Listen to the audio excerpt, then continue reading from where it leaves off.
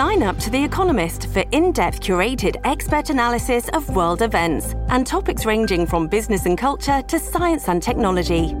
You'll get the weekly digital edition, online-only articles, curated newsletters on politics, the markets, science, culture and China, and full access to The Economist Podcast Plus. The Economist is independent journalism for independent thinking. Go to economist.com and get your first month free. Welcome to the New Books Network. Hello, Happy New Year, and welcome back to New Books in Intellectual History, a podcast channel on the New Books Network. I'm Alexandra Otolia-Baird, a host of the channel, and today I'm talking to Louisiane Ferlier and Benedict Miyamoto, editors of the new volume, Forms, Formats and the Circulation of Knowledge, British Printscapes Innovations 1688 to 1832, published by Brill in 2020.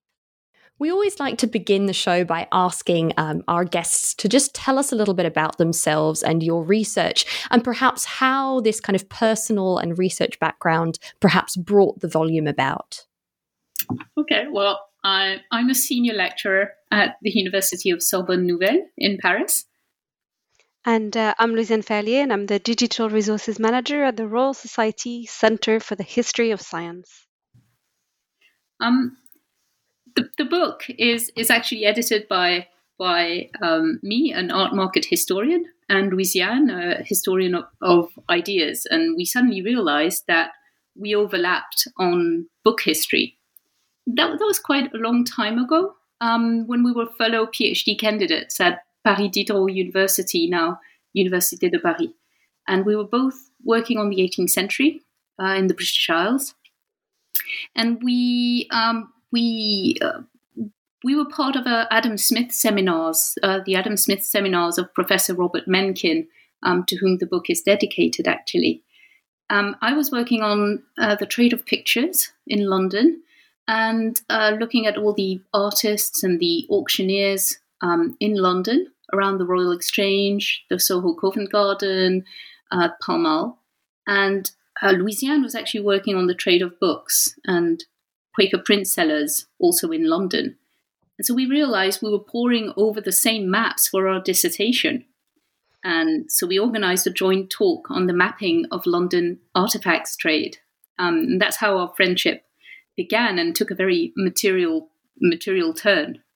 And then Louisiane had the opportunity with the Center for the Study of the Book and the Bodleian Library to organize a conference while she was lecturing at the University of Oxford following her PhD.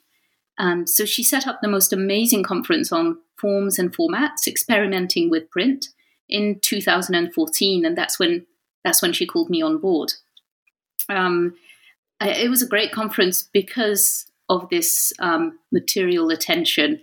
There were copies of the relevant works from the host libraries that the speaker chose. So those works were displayed with each paper coming from the Bodleian Library or Jesus College Fellows Library and the Oriel College Senior Library. And so each paper ended up becoming an interactive object lesson between the curators, the librarians, and the historian in the audience.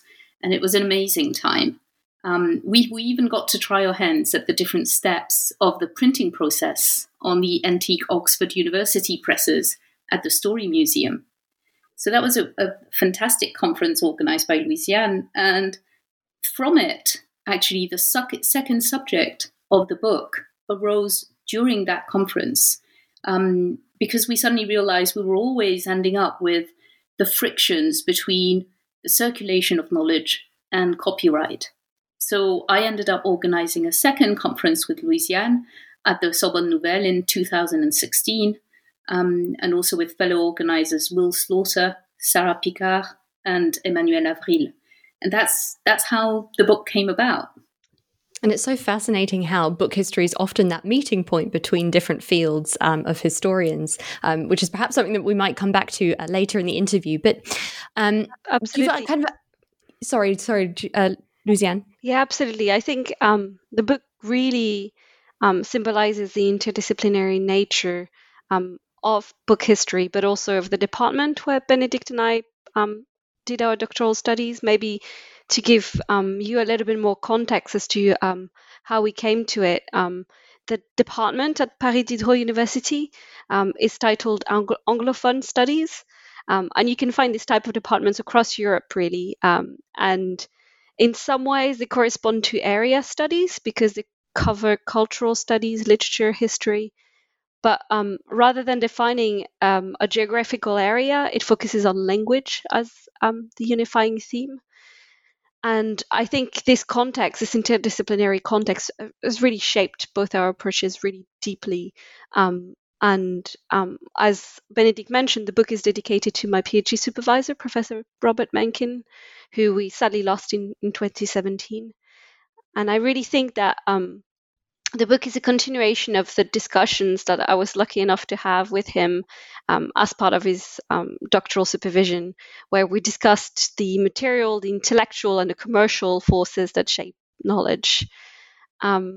To say maybe a little bit more about Benedict's research, doctoral research, and my doctoral research, I looked at the circulation of ideas in the 17th century and early 18th century in Britain, Europe, and the American colonies.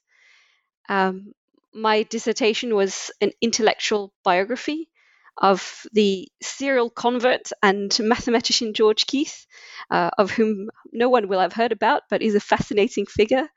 And the questions that I looked at really concentrated around geographical and religious mobility. And I was looking at his very, very large book production from Scotland to the Dutch Republic, from Pennsylvania to England, and was interested in questions of how religious and scientific discourses were formatted to appeal to different audiences. So although I suppose my dissertation would primarily be related to the history of idea, book history was there at the core really from the beginning. And then as Benedict has already mentioned, I was lucky enough to delve closer and closer into the materiality of text through a fellowship at the Bodleian Center for the Study of the Book and a wonderful postdoctoral opportunity to join the digital project Library Without Walls at UCL's Center for Editing Lives and Letters, which was then headed by force of nature and historian of science, Professor Lisa Jardine. And it is from there that I have joined the Royal Society to work primarily to digitize the philosophical transactions, and I haven't left the Royal Society since. But let me stop here so that Benedict can tell you maybe a little bit more about how she came to book history from studying the British art market.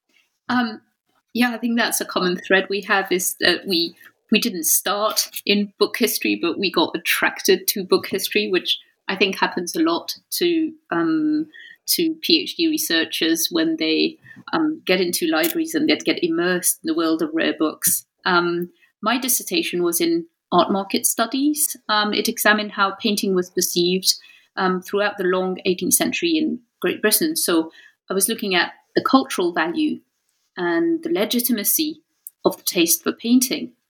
But I realized quite quickly that neither moral nor aesthetic values could account entirely for the value of painting at the time. Of course, it included a commercial component.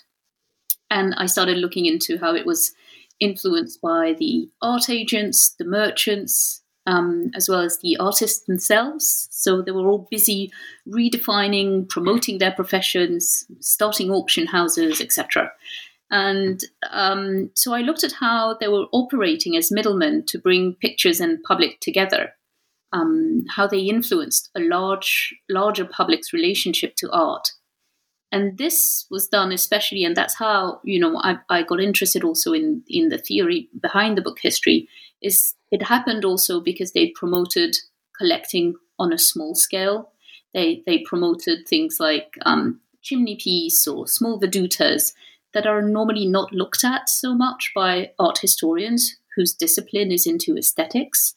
And so this network put painting within the reach of a larger public, and they redefined the pedagogical value of those paintings, but also the pleasure principles behind them. And those are actually questions, both centralist and empiricist, that also preoccupied a lot of the contributors to our books about forms and format. Thank you both. That's so helpful to see how you really kind of got to the volume. But could you perhaps tell us then a little bit about what your motivations really were? What are some of the changes? What are some of the kind of developments that we're seeing with forms, formats, and the circulation of knowledge? Absolutely. Maybe before I let Benedict reply on a more theoretical aspect of our motivations, just on a personal note, I'd like to say that we wanted to put together this book because the speakers at the two conferences that Benedict has already mentioned were just wonderful. And so what we wanted was to share with as many people the enthusiasm that we had for these presentations. And I really, really do hope that readers are going to be able to enjoy each and every one of the chapters. I think we were both warned that editing a book is a long road. And I'd like to say that even after rereading the chapters, I kept on being excited by each of the contributions, and I really think that the quality of the interventions is the first thing that motivated us. But I'll let Benedict respond more on the academic motivation behind the book. Well, yeah, the theoretical question of the book of forms, format, and copyright. It wasn't just theoretical. I mean, it became vividly material in both our trajectories, because Louisiane moved to her Royal Society project. I took up fellowships in rare book libraries, so we really became immersed in rare books. And of course, we wanted to honor the amazing contributions, but also we realized that something had happened between the two conferences. We really wanted to dig deeper and to follow up on all the coherent threads running through the papers. Some of the papers actually happened to pair so well from one conference to the other. For example, on geographical knowledge, there's a chapter by Isabella Alexander, and that responds to a chapter by Katie Parker. And I think it's actually a great plus that you can't even tell which one was at which conference from the book. So there's really sort of a coherence that happened. Some of the contribution mined a very rich vein of primary source material that we really thought deserved to be better known. Things like the mortality bills and the news reports on unfortunate accidents. That's the chapter from Craig Spence, or the amazing advertising prospectuses from David Duff's chapter, or the turn-ups in Jacqueline Reid Walsh's chapter. I have to say that also what made it easier, our motivation was very high, but what made it easier is the immediate supportive answer of Andrew Pettigrew from Brill's series, The Library of the Written World, the Henpress World. And that was, of course, an added motivation, an added help. It's been an absolute pleasure to work with a series that is, well, not only very respectful of the text and the chapters we sent them, but also that was very respectful of the paratext. Louisiane and I care deeply about the index that we created, for example, and we got the same care on the other end of the copy editing and the typesetting. Brill is a publication house that cares so much for book history that it actually has its own font, which, that's a fact we were quite attracted by. But we also thought it was meaningful to have a 17th century publishing institution for our book. We were quite chuffed by that because Brill started in 1683, so we quite liked that fact. And it's so important, this is, as you say, this is such a process, and to be part of a very kind of understanding and very enthusiastic publishing house, I think makes the experience so much higher for all involved. And I just kind of want to point out here, it's very unfortunate that this is exclusively audio, but the book has, really incredible images in it, which is something that for those interested in book history or just the topic more generally, I think will find very, very intriguing and very satisfying because, unlike many other volumes, the focus on the visual and material element is also kind of mirrored in the images which are available. Now, I just want to kind of, before we kind of dig into the chapters more specifically, could you just give listeners a kind of broad outline of the scope of the book?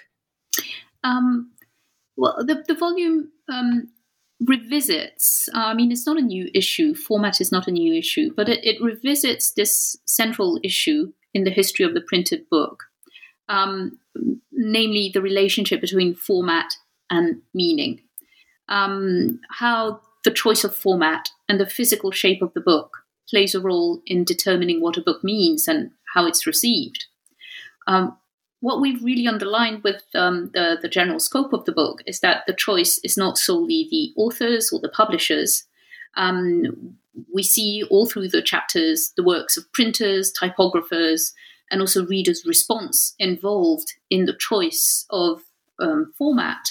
So the contributions weigh these choices also against many frameworks, the legal framework, the material limitations, and the economic reality of the printing trade. Also, what is important to underline is that it does so over a very broad knowledge terrain.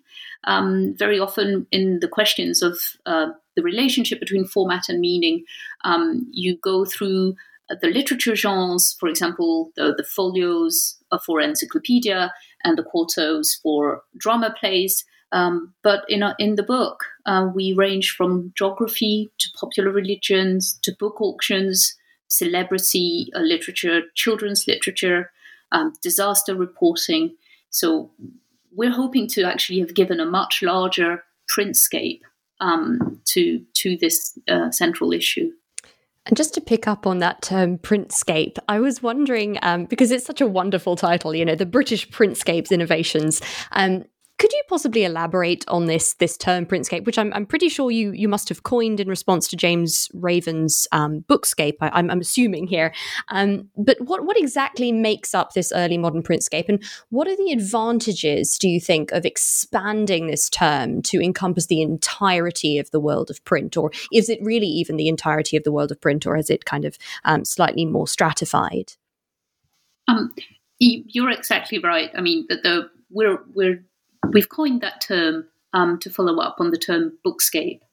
So that's the title of James Raven's 2014 tome, and it was first coined by him for his 2010 Panizzi lectures at the British Library. And it was such a useful term, it was immediately taken up, also for its capaciousness by all book historians, for example, by Robert Darnton in The Case for Books as soon as 2010. So we've inscribed the volume in this idea of the bookscape, this revisionist reinterpretation of Elizabeth Eisenstein, offering, we think, a useful genealogy of book history, following on from the likes of D.F. Mackenzie, Adrian Jones, and also Jean Seckard.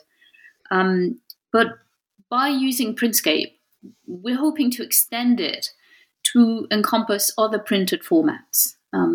We hope it encompasses the variety of printed formats in our volume, and the chapters actually demanded it. If I make the list of all the things that are in the chapters, most of them can barely be called books. Things like slips, turn-up books, prospectuses, funeral tickets, globe gores. With the term printscape, we encompass a wider mental mapping of knowledge, this mental mapping within which book publishing took place through things like owning, reading, and making books and other print formats. I think what we were trying to do as well by extending the term was, as we mentioned in the introduction, was to deconstruct the importance given to books over other print formats. The book is often so fetishized as a format, and we felt that this fetishization obscured the wealth of printed material which is in circulation in the period. I think the idea of knowledge bound so tidily between two boards is very appealing. But in reality, early modern readers would have encountered knowledge in a variety of formats, and definitely a mess of papers. As James Raven, who contributes himself to the volume, establishes in Chapter 2, we are really, really biased in our approach to the printscape by the very poor survival rates of those less worthy formats of single sheets, and the archives often have poor information about the other formats. When you look at a catalog, it is quite difficult to find a prospectus. It will not be cataloged as such individually. But beyond the question of whether something is bound or unbound, our printscape is also rich because it considers other paper productions, such as globes, games printed on papers, paper inserts, etc., etc. And let us not forget that the printscape also didn't appear in isolation. It is complemented within the circulation of knowledge by oral and manuscript forms. So we're extending the bookscape to the printscape, but there's much to be said for just looking more widely at the circulation of knowledge through all of the different forms in which it occurred. Well, let's maybe turn then to actually look at some of those forms now. And your joint introduction to the volume is enticingly called The Shape of Knowledge. It's a lovely title. Could you tell us a little bit about some of these actual shapes that print was taking during the period, perhaps for those who are less familiar, either with kind of book history or maybe perhaps the period or Britain in particular? And maybe tell us a bit about why it's really so important to consider print format specifically when we're thinking about the early modern British printscape. Yes, thank you for picking up on this point. I think this is really at the core of what we hope to be the book's message. Just to give listeners a bit of background, as Benedict has already mentioned, this importance of shapes or form for print is not something new. So eminent historian of the book, Roger Chartier, already demonstrated in the 1990s that the forms taken by a text influence their circulation and reception by different audiences. So for listeners who are not familiar with the topic, please do read Chartier's landmark Forms and Meanings, Text, Performances and Audiences from Codex to Computer. It's just a wonderful volume if you want to know more on this. When we think of the shapes given to paper in the early modern British printscape, there are obvious variations between book formats. So you have really, really small books that are designed to fit in the palm of your hand or in your pockets. I think the smaller one I've ever encountered is called something like a sexagesimal quarto, and is a very minimal edition. But you also have extremely large, luxurious folio editions. So even if you just restrict yourself to looking at books, you have this really rich variety of formats. And it has to be said that shapes and sizes do matter in this instance because they command cost and thereby dictate the size and the socioeconomics of the audiences that any text can reach. But there are fields of knowledge that I think also resist any standardized structure that the book can have. So, for instance, scientific illustrations have to play with notions of scale, and therefore they justify the fact that you may have a book of a certain size, but you will need to insert fold-outs, larger pieces of paper inserted within a volume. A great example of this is Robert Hooke's Micrographia, the famous volume of microscopic observations, where some of the plates, if you look at them physically, measure up to nearly twice the size of the page that they're attached to. But beyond the book, geographical knowledge, for instance, needs to circulate through formats which are less regulated, less standardized. So obviously through maps, but early board games or globes. And I think this is really due to the nature of geography. You need a variety of representations and printed formats to accommodate the discipline itself. So all these considerations are, I think, crucial specifically for the period that we're looking at. specifically for the late 17th century and up until the 19th, because this is really the moment when the printed press has reached technological maturity. But it's also a time when you have new legislations that are being passed, which will shape fundamentally the notion of copyright. That being said, early modern Britain is certainly not the only important place or time to consider the shape of knowledge. I hope that our introduction bears a clear invitation for scholars who study, for instance, logographic languages. I really hope that they can contrast how knowledge circulated in their cultural context to what we've done for Britain. Formats necessarily have to adapt to script, to practices, to legal and commercial factors. So I think we really hope that this is also an invitation to consider something else than the British printscape.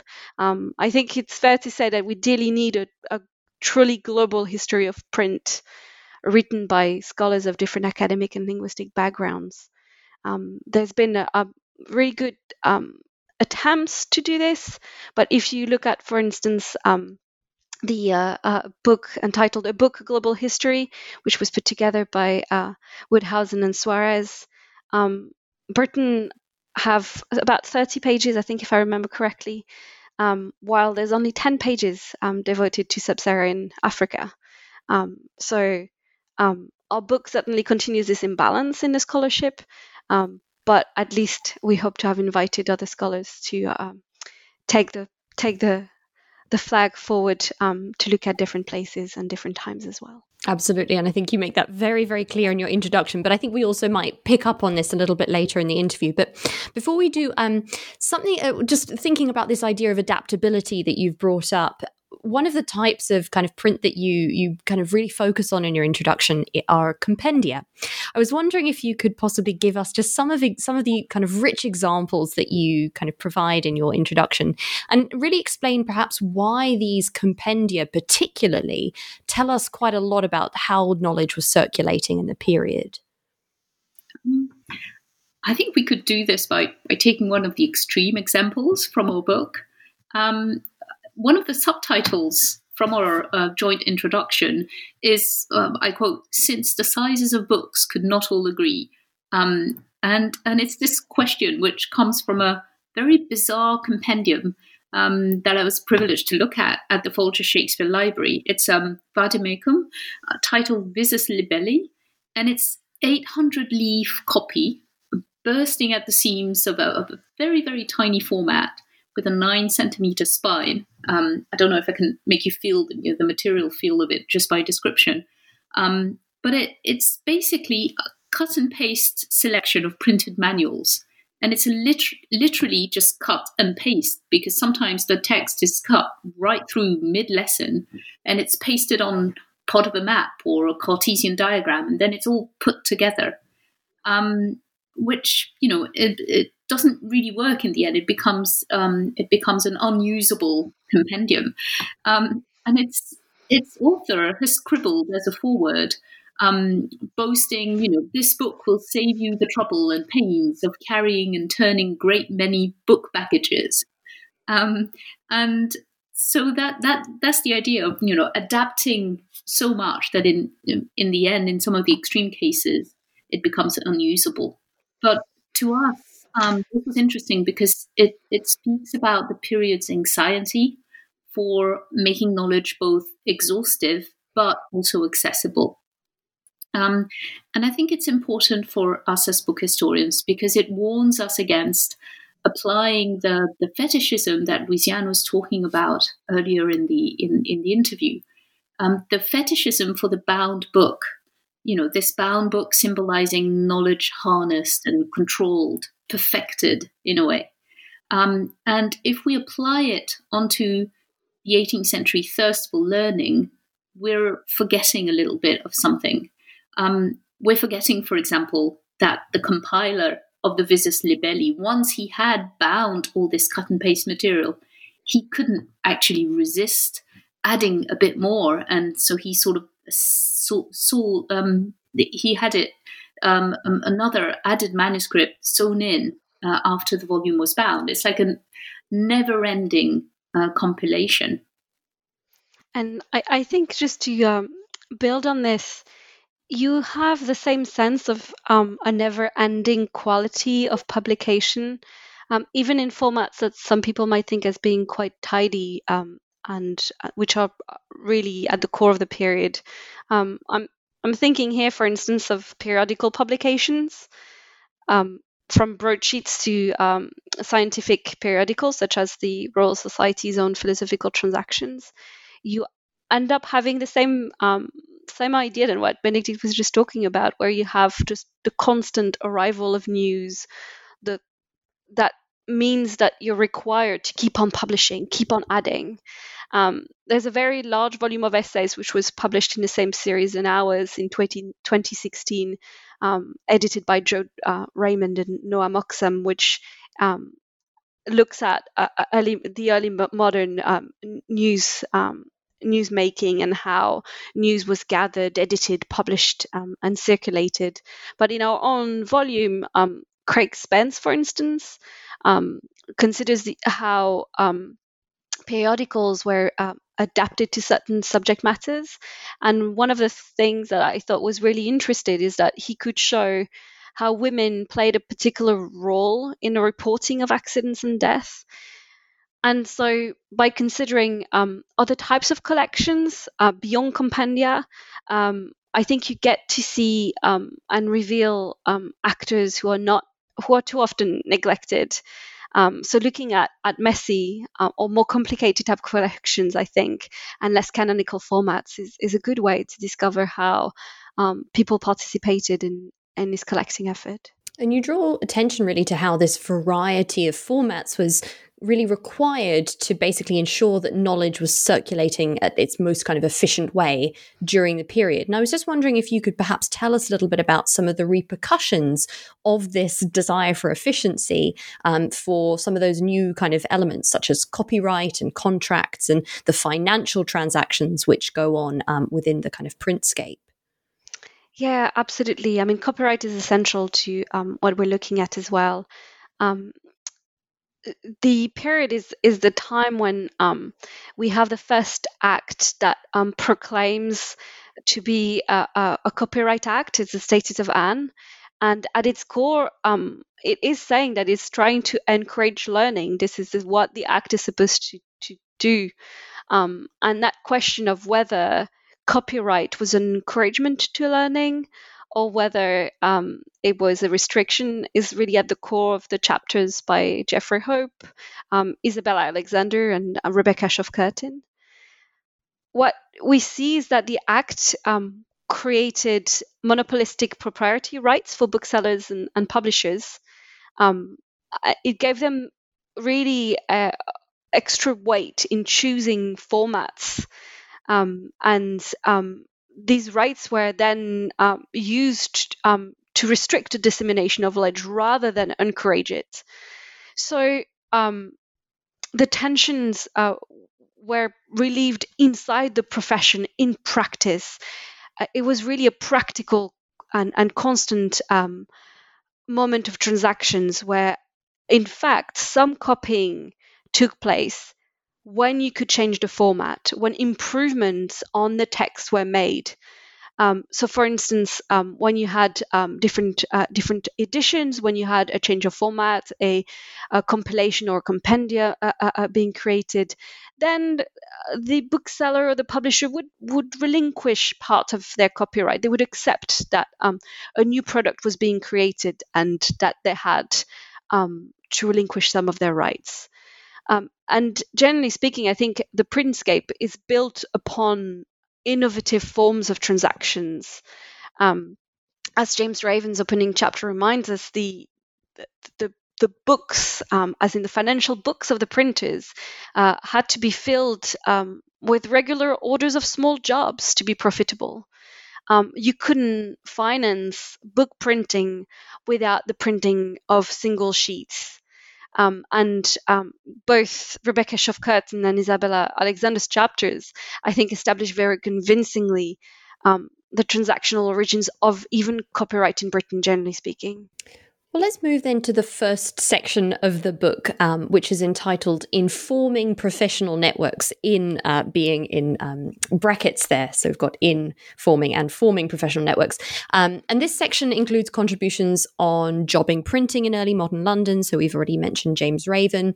There's a chapter on the bookseller John Dunton, on copyright issues in the Stationers' Company records and in geographical publications, and also the Vauxhall Affray. Could you tell us then a little about the different types of printing networks that existed in the British printscape of this period and their role really in circulating knowledge? So this is going beyond, I suppose, the forms and formats themselves, but back then further to the networks behind them. Well, yes, and the first part of the book is indeed preoccupied with this ecosystem of trades and materials that were used in the printscape in London, and it investigates this whole network, and it does so with interdisciplinary scholars, because we have book historians with James Raven, but also modern historians with Yvonne Cornish, legal scholars with Alexander and Troff Curtin, and literature professors such as Geoffrey Hopes, and there's been overwhelming attention paid to the publisher who sell the books in book history. But what this first part does is that all those chapters show they relied on ancillary trades, be it from those who founded the types, to those who engraved the plates, to who bound the books. So the printed paper was at the center of a huge amount of trade network. So in book history, a lot of attention has also been devoted to how the monopoly of the Stationers' Company shaped the network of the book trade.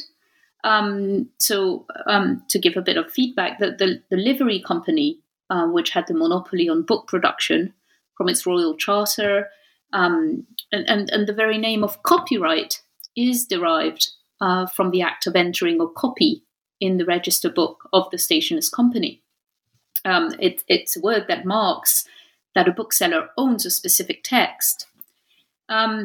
So for sure, the company shaped the British printing network. But for instance, in our first part, Geoffrey Hopes shows how even established bookseller, such as John Dunton, skirted around the monopoly, tried to sort of outpace the centralizing force. For example, he started selling the stock abroad or making auctions. So more generally, the attention to the company in book history, a little bit like institutional history generally, in the discipline of history, it sort of obscures the agency of the actors inside the trade. This agency is not officially recognized. It's very hard to find the records of it. And our first part, we hope, shows that these networks, these trade networks, were continuously oiled by frictions and by practical accommodation that are not on record for the most part, and which are revealed specifically by format. Because the format reveal this ongoing cooperation. Just as the material were fitted to the form in the printing press rooms, the actors also accommodated their trades. They cooperated. They made transactions. And I think that's how it's important to see that this is how knowledge circulated. And that's why it circulated so fast, sometimes adulterated, but quite fast, despite this heavily centralized monopolistic machine at the top of it. Now, in your introduction, you also argue that the distribution of knowledge was a result not only of, the intellectual impetus of authors, but also by material and legislative and commercial factors, and, as you've just made very clear, this kind of network that people were a part of. But this latter dimension of commercial factors that I've mentioned really does come out quite strongly in the first section of the volume. So I was wondering if you could explain perhaps some of the ways in which this kind of financial dimension bore quite direct effects on the distribution of knowledge in the period. Yes, we've really tried to underline the commercial ramification of knowledge distribution, and tried to go further than the classic differentiation between the book price and then the book cost. We actually hope that this first part of the book can help book historians to see more clearly the book as a risk.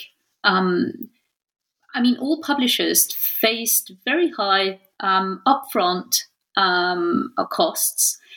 They were faced with one-off investments for the most time, and these were coupled with potentially very, very slow returns, if you think about subscription publishing, for example. So this liquidity predicament they were faced with heightened the importance for them to have on their schedule, to have on their books, things that were surefire, calculable undertakings. Things like, sheet fractional printing, slips, blank forms, re-edition of tried and tested books, but in smaller formats, or abridgments or compendiums. These were risk-averse solutions, and this first part shows that they were actually central to the printing community, at least to the printing community's survival or, economic health. So the printing house practices it can help us recover have to do with patronage structure and just general economic usages, such as the importance of cash flow, the importance of a steady turnover, like in jobbing, for example, the reliance of a lot of the presses on things that could be called hot off the press, things that were easily compiled, easily consumed.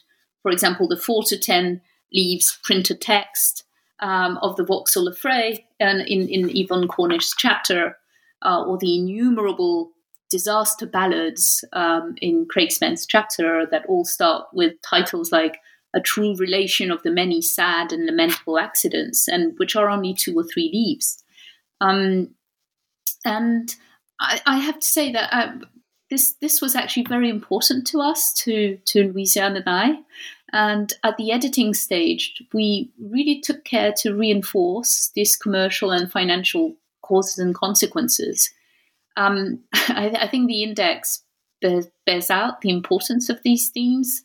The financing side of the business of books is one of the supermain of the index, and if you go to it, we really hope the readers, the listeners will. We have recurring subheadings under each professional entries.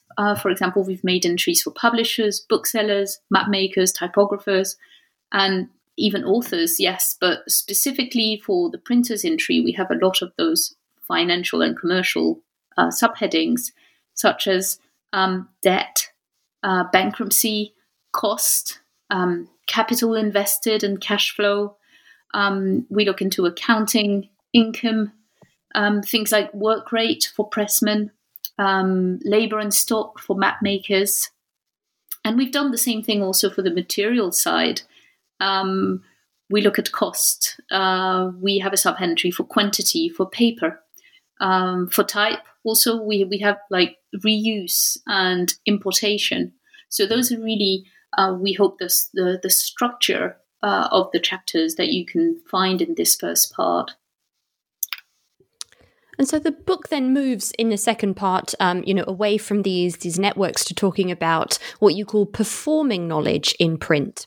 And this is the section where we're presented with contributions on this sumptuous diversity of formats and techniques. So this ranges from globes, which you've mentioned, and newspapers, but there are also contributions about typography, about turn-up books, which is absolutely magnificent, and things like prospectuses as well. I was wondering if, for listeners, you could explain perhaps what you actually mean by performing knowledge here, and maybe outline a couple of ways in which different print forms were shaping or altering or enhancing, actually, the forms of knowledge that they disseminated. Yes, for sure. The performative quality of print as a media is really a crucial dimension for book historians. And I've already mentioned Roger Chartier's book earlier.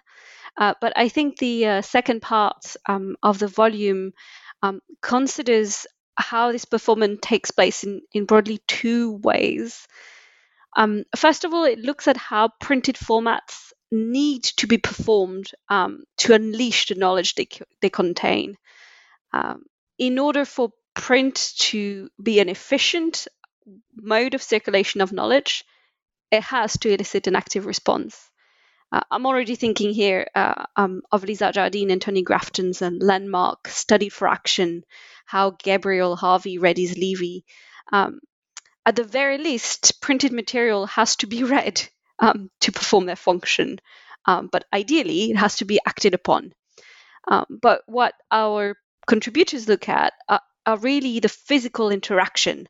So with print objects, such as the Turner books that you've mentioned, which are studied by Jacqueline Reed Walsh in her volumes, or the globes studied by Catherine Parker, or even the Volvel, which is this paper instrument which illustrates the cover of our book, all those objects need to be interacted with in order for the knowledge itself to be revealed.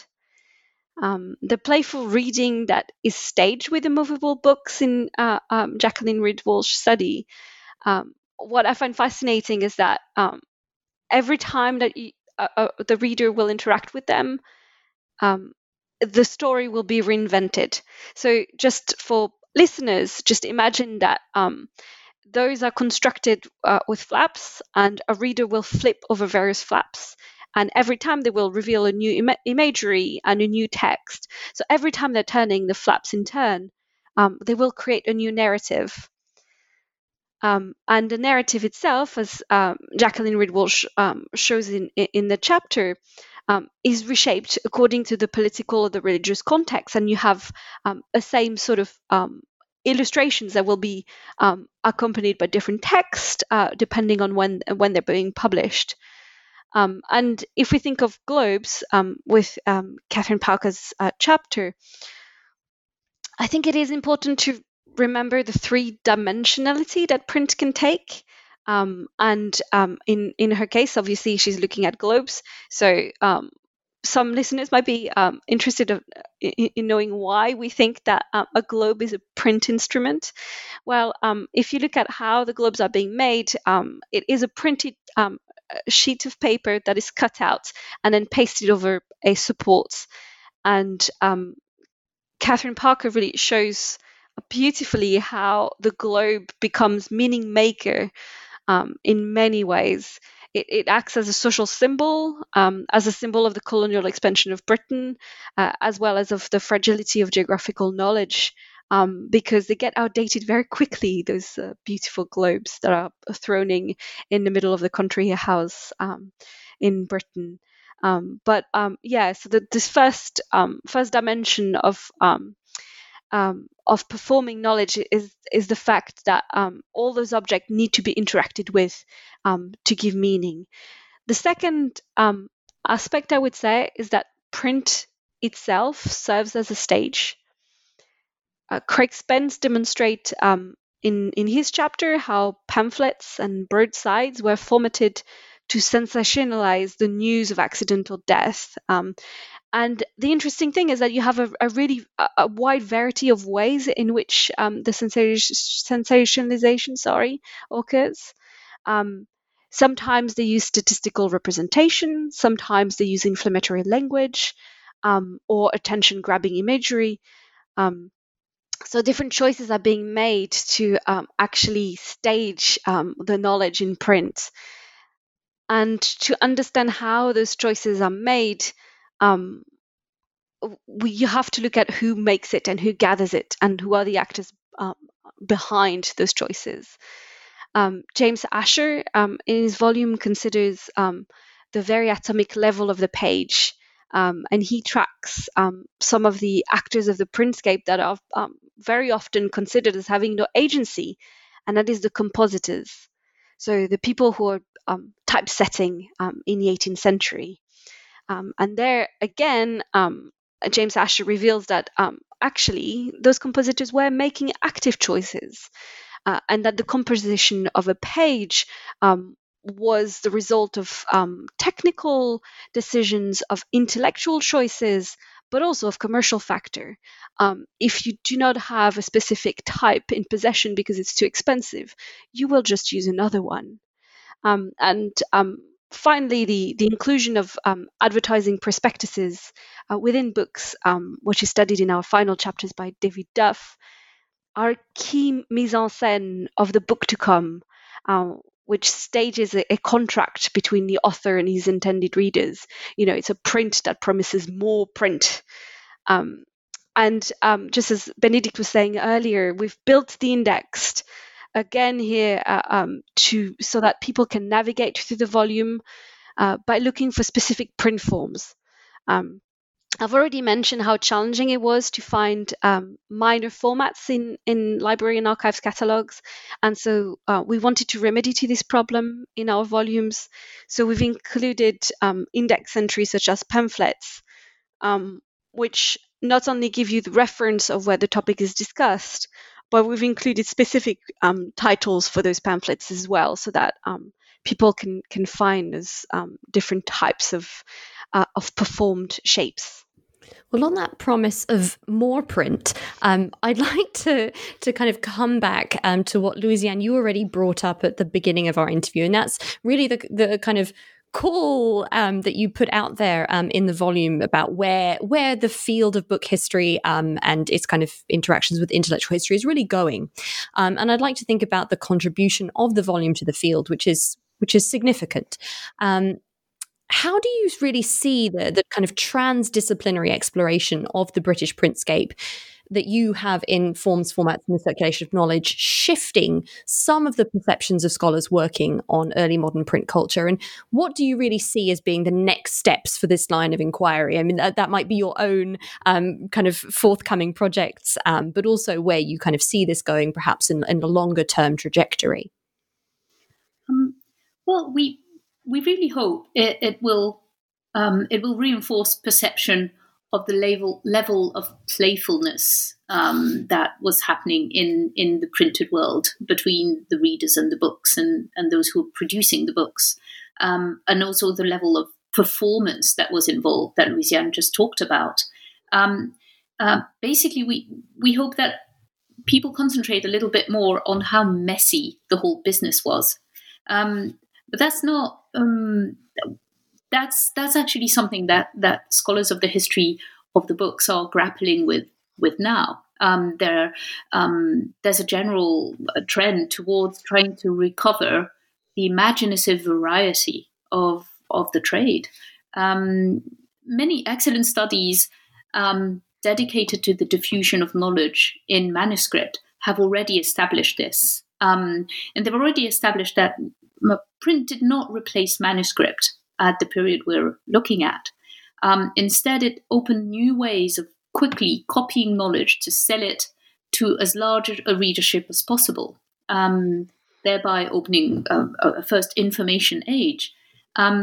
This meant that there were lots of choices to make, choices of titles, structuring of layout, choices on the body of paper.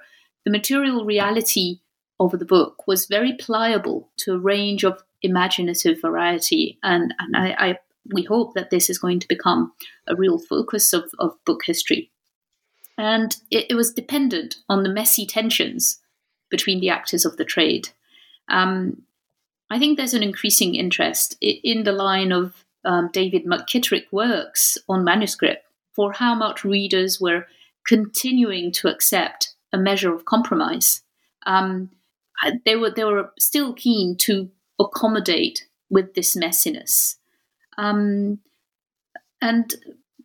I think that's we hope that this is what the audience of the book, be they researcher in book history or scholars of the history of copyright or readers interested in the material circulation of knowledge, I hope that's what they take away first and foremost from the book.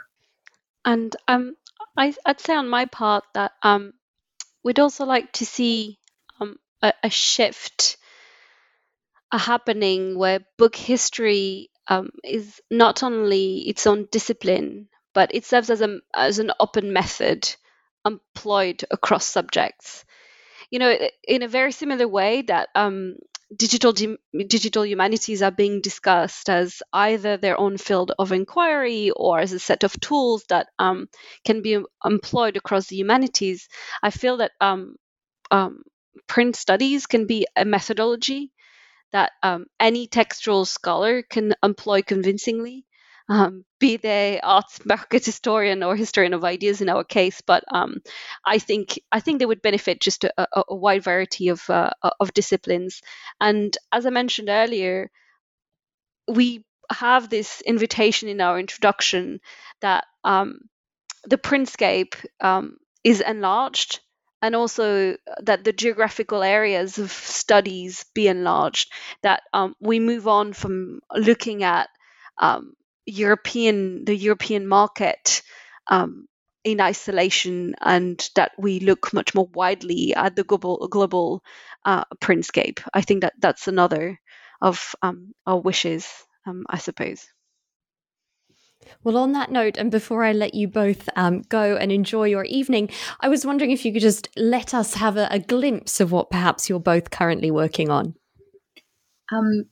I'm continuing in that research around messiness. Actually, I'm looking at drawing manuals, which are very dirty books for the most of them because they've been used and deformed by pinholes, stains, paint stains, added copies, etc. So I'm looking at how knowledge was performed and how it actually deformed the book by use in the workshop, in the workplace. And I'm also looking at how all those manuals, be they drawing manuals or geometry manuals, military perspective manuals, how they were all used in a way that circulated knowledge in a very tight-knit community, much tighter than our cataloging in different disciplines helps us to see. And I suppose I'm taking the other route away from messiness and towards very high standardization, and looking at the current reformatting that is occurring. In my current role at the Royal Society, I focus on the creation of digital resources, which means that what I'm doing is really trying to fit this messy early modern collections into the digital world. So the latest digital interactive version that we've released is our copy of Robert Hooke's Micrographia, and I would invite everyone to discover it online. It's a free resource that you can find. But I'm also working on digitizing and transcribing a series of catalogues of the 18th century collections of objects and books of the Royal Society. And what I hope that this does is provide academics with the tools to look at how the Royal Society collections evolve over time. And in relation to this, I'm working on a chapter at the moment which discusses early modern collections in the digital age, which should be published in a volume on the collecting habits of early modern learned academies in 2021. So I suppose, yes, trying to fit the round pegs of early modernity into the very square holes of the digital age. Well, on those very big question marks of messiness and playfulness, I will let you both go. Thank you so much, Louise-Anne and Bénédicte, for being on the podcast today.